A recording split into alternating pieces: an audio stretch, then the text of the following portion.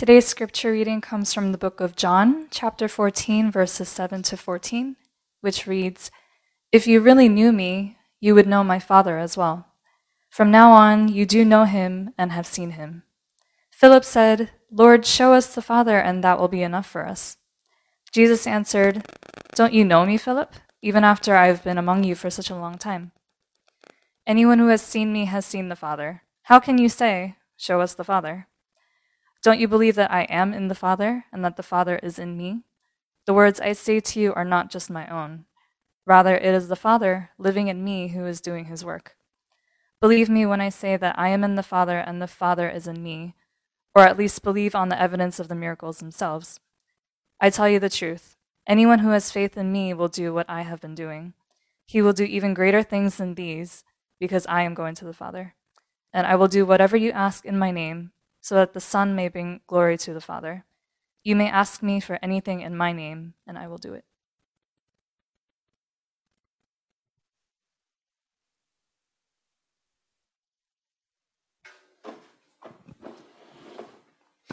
Good to see everyone. I appreciated last Sunday's message from Brother Nathan Lloyd-Jones concerning spiritual caring and helpful questions that we should be asking of each other to ensure spiritual growth and maintain connectedness.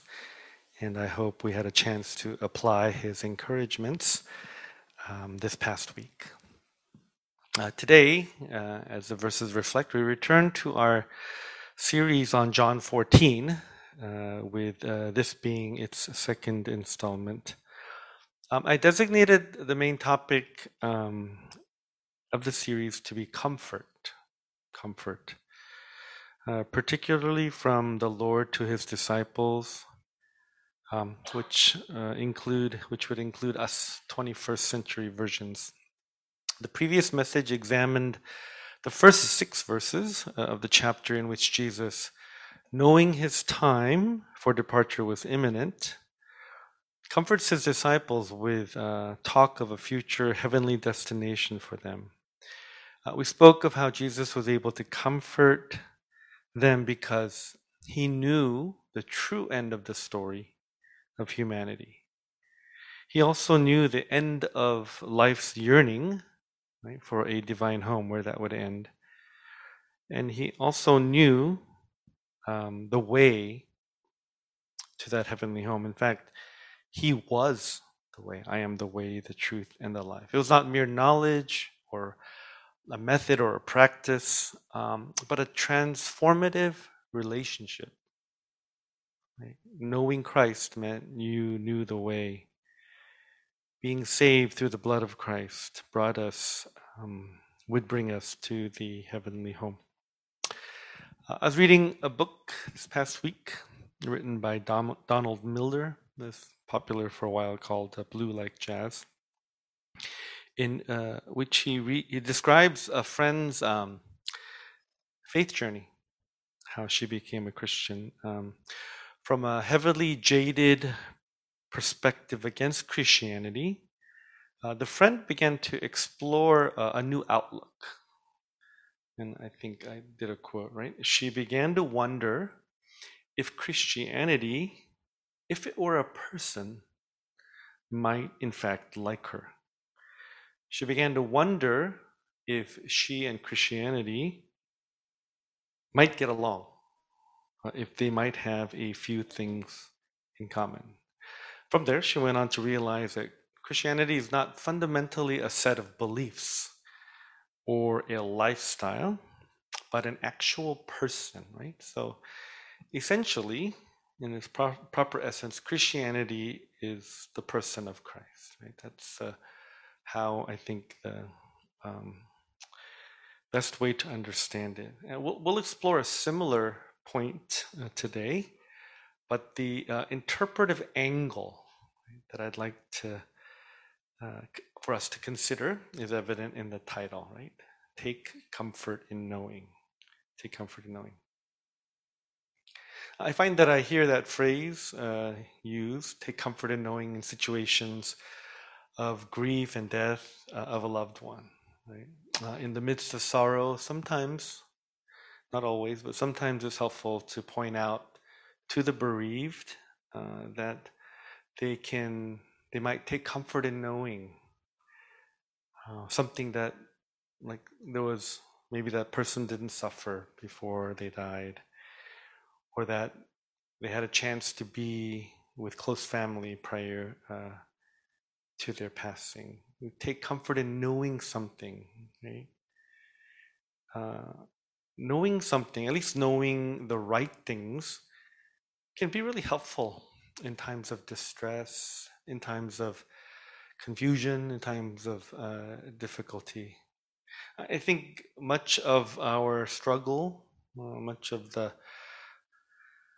untenability of COVID, in my mind, is caused by the great uncertainty and confusing information that's flying around out there. The virus itself, right, it's called the novel, like, new coronavirus disease. The more credible knowledge we have about the way the virus works, multiplies, is destroyed, or inoculated against, I think that can give us a sense of comfort, if not peace. I imagine with all the variants jumping around, and with the beginning of public school in a month, there must be a heightened sense of uneasiness and concern. So to take comfort in knowing certain things, knowing the right things, I think that's what Jesus kind of was conveying, was trying to communicate to the disciples, right? His knowledge of what was going to happen, his promise to return to them in triumph, and then to escort them to that heavenly home. These convictions, these words, these prophecies, even, were, I think, designed to really comfort the disciples, to assuage the anguish that they were going to feel, to kind of buoy their spirits in the dark days ahead. So the presence of promises, we could start with that. You can mention that as being something that would really help them in their time of need. So a comforting presence, whether it's words, or I'm going to expand on it, the actual presence, right, of a person or a group of people. That's what I'd like to kind of spend the rest of the sermon on. And when you're in a tough place, when you're in a place where you feel insecure, the presence of the right person, the perfect person being there, that can make all the difference, of course. A young child seeking his mother or father, it changes everything, right? Like nothing can console them, not carrying them, not feeding them, not changing their diaper, not playing with them. But I'm told this, like a mother's scent, the smell of her clothes can really be helpful to a child. Yeah, like a mother's presence. I think you read that, you see that in just so many situations, like on the battlefield.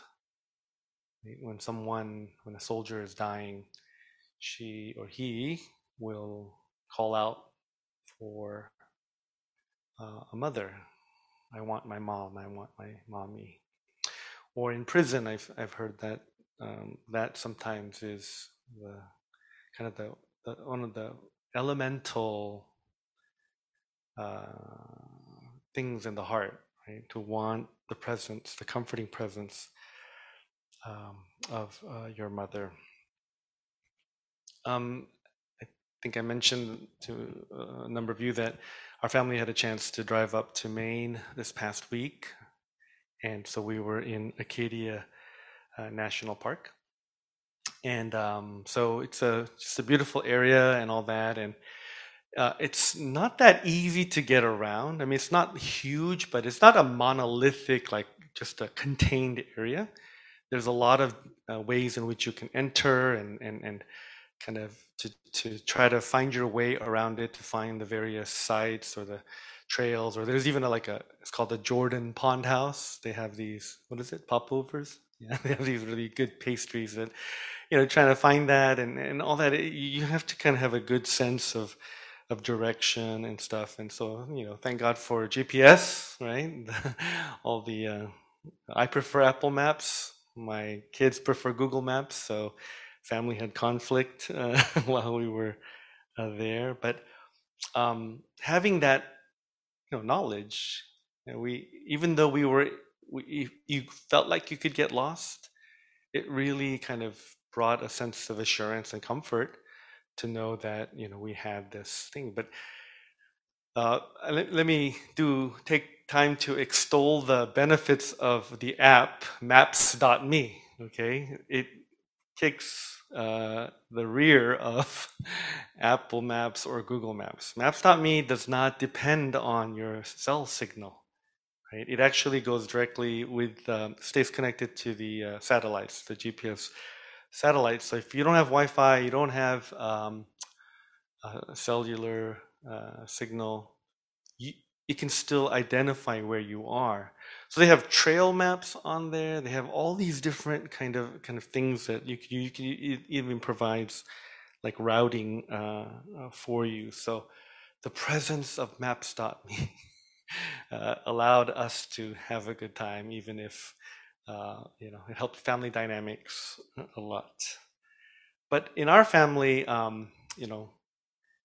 the person who actually is really good at navigation is my son Nicholas, right?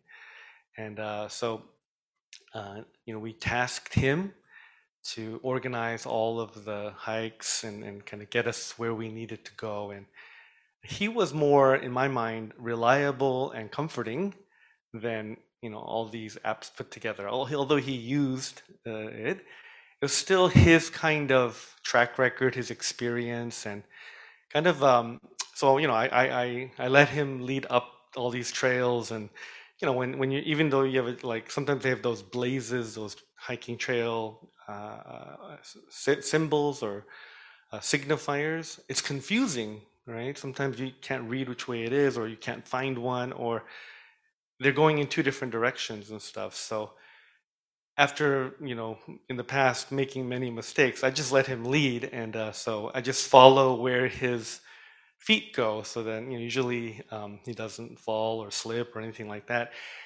He's actually very sure-footed. And Mona bought him these new hiking shoes that were like a normal shape at the sole, but then the arch was really narrow, and then the heel was kind of a little bit larger than normal. So it actually looked like the hoof. hoof, how do you say it, right? And so, and he's got, pretty long calves and stuff. So I just imagine him being a goat, hopping on these rocks and, scaling the mountains. And I just focused on that for 30 minutes at a time. And so he's very sure-footed. And so our family nicknamed him Ranger Nick, because, he can be like a guide maybe one day up there. His presence was really comforting to me. Like I didn't feel like I would be, stranded on the mountain, or I would fall or do something kind of to injure myself. And so, yeah, the right person, the right presence, that can really help us. And I think that's what Jesus is doing here. He knows his disciples they have a lot of work ahead. It's going to be a lot of challenges. They're going to face opposition and persecution. It's going to be very, very difficult, and they're going to lose the physical, presence of Jesus. He's going to die, right? And then he's going to depart. Notice he doesn't leave any resources. It's not about wealth. It's not about like some sort of secret cache of weapons that they can kind of access. It's not the typical things that we would find comforting or strengthening. It's really about, him. It's really about his presence, what he meant to them in relationship. That would be, I think, make that would comfort them and then give them the strength and the support that they needed. So the more powerful the knowledge of a sure blessed presence, multiple presences actually, I think is what Jesus wants them to take comfort in knowing. So the rest of the message I'm going to look at least the first two, right? That they could take comfort in knowing that the Father's presence had been with them, was with them, right? In verses 7 to 10, Heavenly Father. And then Jesus the Son's, and I put a paren, ongoing presence. Right? He's not going to be physically there with them, incarnate, but his presence from afar, his impact, his influence, that was going to comfort them. And that's verses 11 to 14. And we're not going to cover number 3 today, the Spirit's presence. The rest of the passage, John 14, spends a lot of time with that. So we'll look at that in subsequent messages. So let's start with the Father's presence. Since Jesus introduced the theme of the Father's house and the way there too, the disciples begin to inquire, okay, you've been talking about the Father's house. Can we see the Father? Can you show us the Father? So they ask about seeing or being shown the Father in advance, so to speak. Philip, he speaks on their behalf. He expresses, Lord, show us the Father, and that would be enough for us.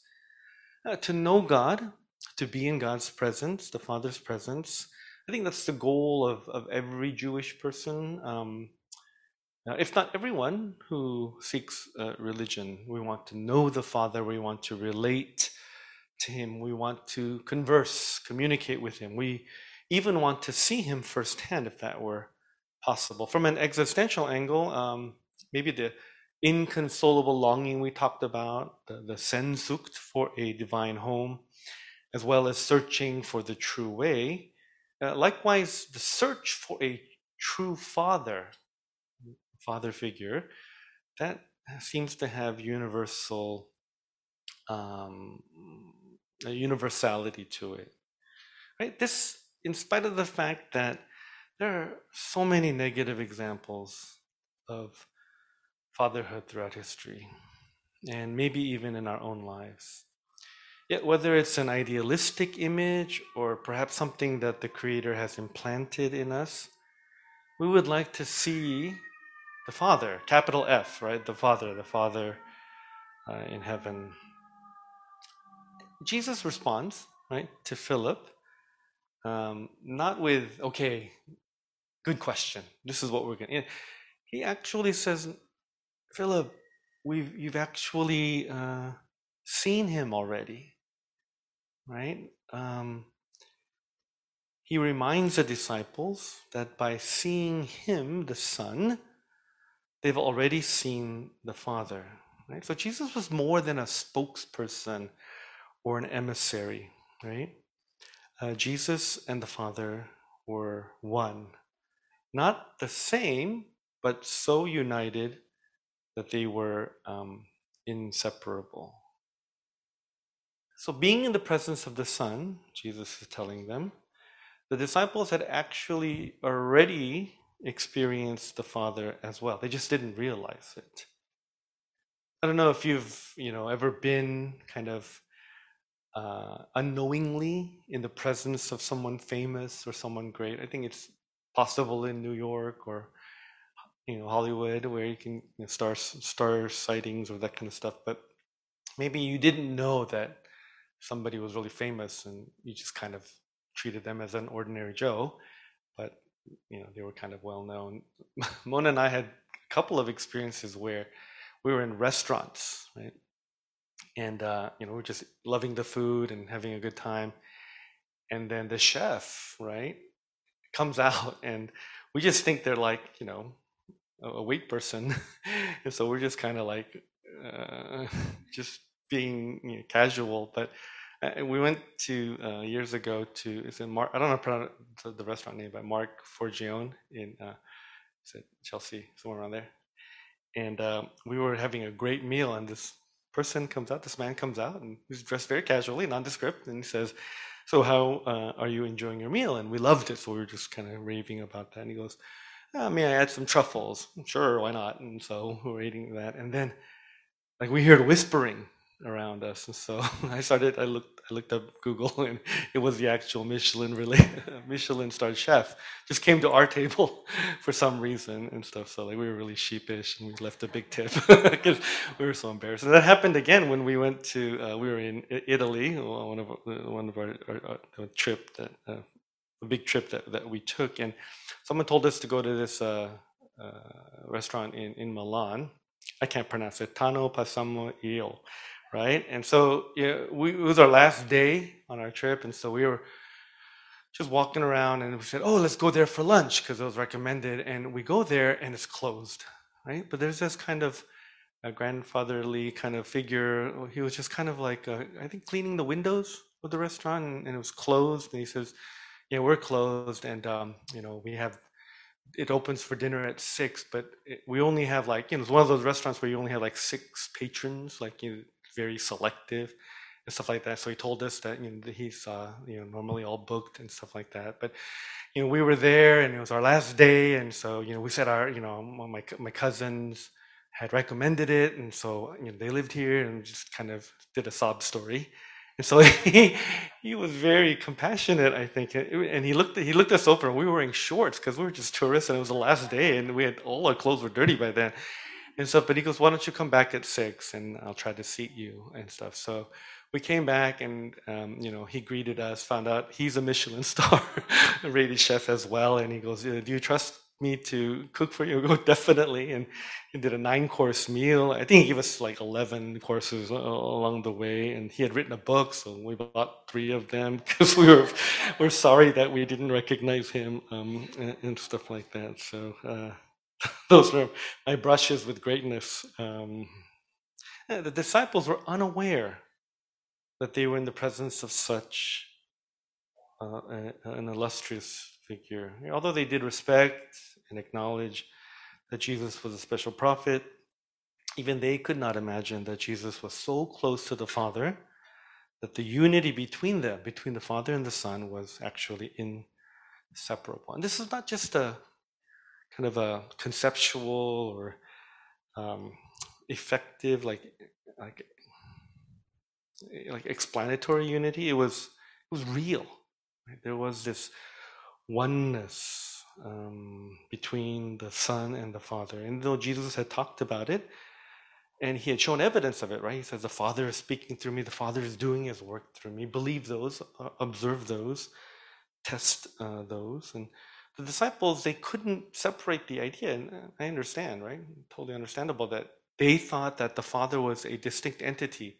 And so unless they interacted with this special, distinct entity, unique entity, they felt like they hadn't seen the Father. But Jesus is trying to, I think, again, communicate a very complicated concept of the unity of the Father and the Son, that they are so one, they are so in sync, they are so mutually indwelling. The fancy theological term is co-inherent. They're so one that seeing Jesus is equivalent to seeing the Father. I have a whole list of 3 or 4 or 5 bad analogies that I won't try to do it. Like, okay, I'll do one. So in the movie Total Recall, the first one with Arnold Schwarzenegger, there's these mutants, and there's this one. I think the leader of the mutants, the rebels, and that are better than the establishment. And there's a leader, and they can't. The government can't find him because he actually lives inside another mutant, right? And so only when I think Schwarzenegger is on the side of the rebel cause does is it revealed that there's a mutant living in another mutant, and an indwelling mutant is the leader of the rebels and stuff like that. But it's not right, because when the indwelling mutant like talks or tries to converse, the outer mutant is just kind of like he doesn't really exist. He doesn't have a will or a personality, and so, okay, I told you it's bad analogy, but I don't know. Maybe conjoined twins. I was thinking, is that a good way to think about it? That they're two persons, but they share a body, that kind of thing. So I was watching something, trying to see if that's it. So I'm not sure that's very good. But again, the mystery of the Trinity, Father, Son, and Spirit, three persons, right? One God. That's the weighty, I think, point that Jesus is trying to make. For us, I just want us to take comfort, right? That when the Spirit, when the Son is what the Son is saying here is that when you know the Son, when you love the Son, right? And like when Lucy prayed, she prayed to Jesus, right? That's praying to God, right? All of I think the challenges, if you will, of thinking about God and His glory and His majesty and His kind of numinosity, right? He's holy. He's in a sense inaccessible, right? Jesus came down. He became flesh. The Word became flesh and made His dwelling among us. We walked with Him. We talked with Him. We ate with Him. We slept in the same place. Right? We saw Him like one of us. Somebody said He moved into our neighborhood. And I think that's why Jesus is he sounds a little hurt when he responds to Philip and says, "Don't you know me, even after I've been among you such a long time?" Right? That's a relational kind of comment. When you think you should be close with somebody and they don't understand you or they don't really seem to have an insight into you, that's what we say or we heard say to us. What Jesus is saying to the disciples and to us is that if you know me, if you have a relationship with me, then rest assured that you are known by the Father. Jesus is the mediator. He's the bridge. He's the only way to the Father. And I'm thinking the disciples, when they finally realized this, they must have like, oh man, we were like just confused, or we were just blind.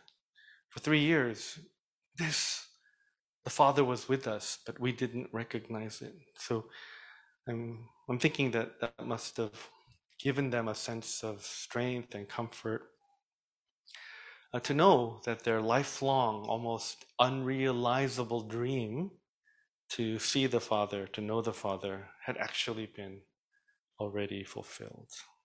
Okay, that's the Father's presence. Let's talk about the Son's presence. How could that comfort them? Right? In verses 11 to 14, Jesus begins discoursing on the work that the Son has performed under the Father's authority. He explains that the power of God will now be conferred, it'll be transmitted onto the disciples themselves. They'll take on the mantle of God's power and continue the work that Jesus had done. It'd be a seamless transition. Of course, it'll involve the Holy Spirit, but the disciples will become God's agents on earth.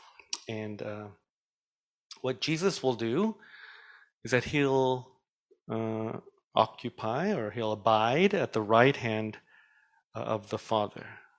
Right? So as Jesus ascends and departs, right, he's not physically with the disciples, but his presence, right, again, through the Holy Spirit, but his influence will continue. And what he's saying is his influence and his power in terms of what the disciples will be doing, their work, will be even stronger. Right? That's a pretty radical thing. It's a pretty amazing thing for him to say that the disciples will perform even more amazing miracles than Jesus did. Only possible by the grace of God, of course. But the fact that Jesus is interceding, he is advocating Right? He is working in heaven on our behalf. The that the consequences or the ramifications of that will be something real and tangible that the disciples can enjoy and benefit from. Yeah. Again, I had trouble coming up with how to like illustrate that. Right. I think there was, I actually talked with Tony, and I was saying, should I talk about like parallel universe, the science fiction aspect? Should I talk about Star Wars? Should I talk about magic? We do. You go, no, those are all bad. So I'm just going to give another imperfect analogy and see if that can help. And the idea is like a congressional representative or a lobbyist, right? Someone that's not physically near in terms of proximity, but that wields this ability to affect, right, and impact our lives. Right? That's the theory of representative government. That we pick someone in our midst that knows our situation, that understands our challenges, that will be on our side, right? And they will go to the highest halls of power, and they will represent our needs. They will fight for our rights, and bring money to us and vote as we would vote. Is that how it works? In that sense, right? And they will bring about, effectuate change or reform or justice, whatever, however you want to look at that. Right? Jesus is not physically with us, but when God's grace, when His blessings, when His power comes to us and is experienced by us, that reminds us, that confirms His ongoing presence. It's not because we're so great. It's not because we're so deserving. It's because Jesus is working super hard. He's doing what He promised He would be doing. And that's something that I kind of look at when I see this verse. I think a lot of people can take these verses about doing greater things in Jesus kind of a little out of context. So the emphasis becomes the magnitude of power or the greatness that I am. We get so caught up in the heady power that Jesus speaks of, that it's so great that we forget that it's not about the power per se. It's what that power indicates. It's what that power shows. It's what that power should remind us of, comfort us, and that is that Jesus is alive and well, and that He is hard at work answering our prayers. He's hard at work advocating to the Heavenly Father what we're doing, what our requests are. Right? It confirms Jesus's abiding presence, that it's strong within us. He's not just going to the Father because He doesn't like earthly life anymore. He's going there because that's the next step in the redemption plan. That you and I are now the body of Christ. We are His agents. We are His servants to carry out the gospel, right? And so Jesus kind of gives a blank check, carte blanche. Whatever, you can ask anything in my name, and I will ask the Father. I don't know if you've ever experienced the impact or the influence or the presence of somebody who is no longer physically present. I think, let's say, if you've lost someone influential or a mentor or a parent, right? You've experienced that. It's often through memories, though, right? Whether it's just something in the brain or a habit that you've kind of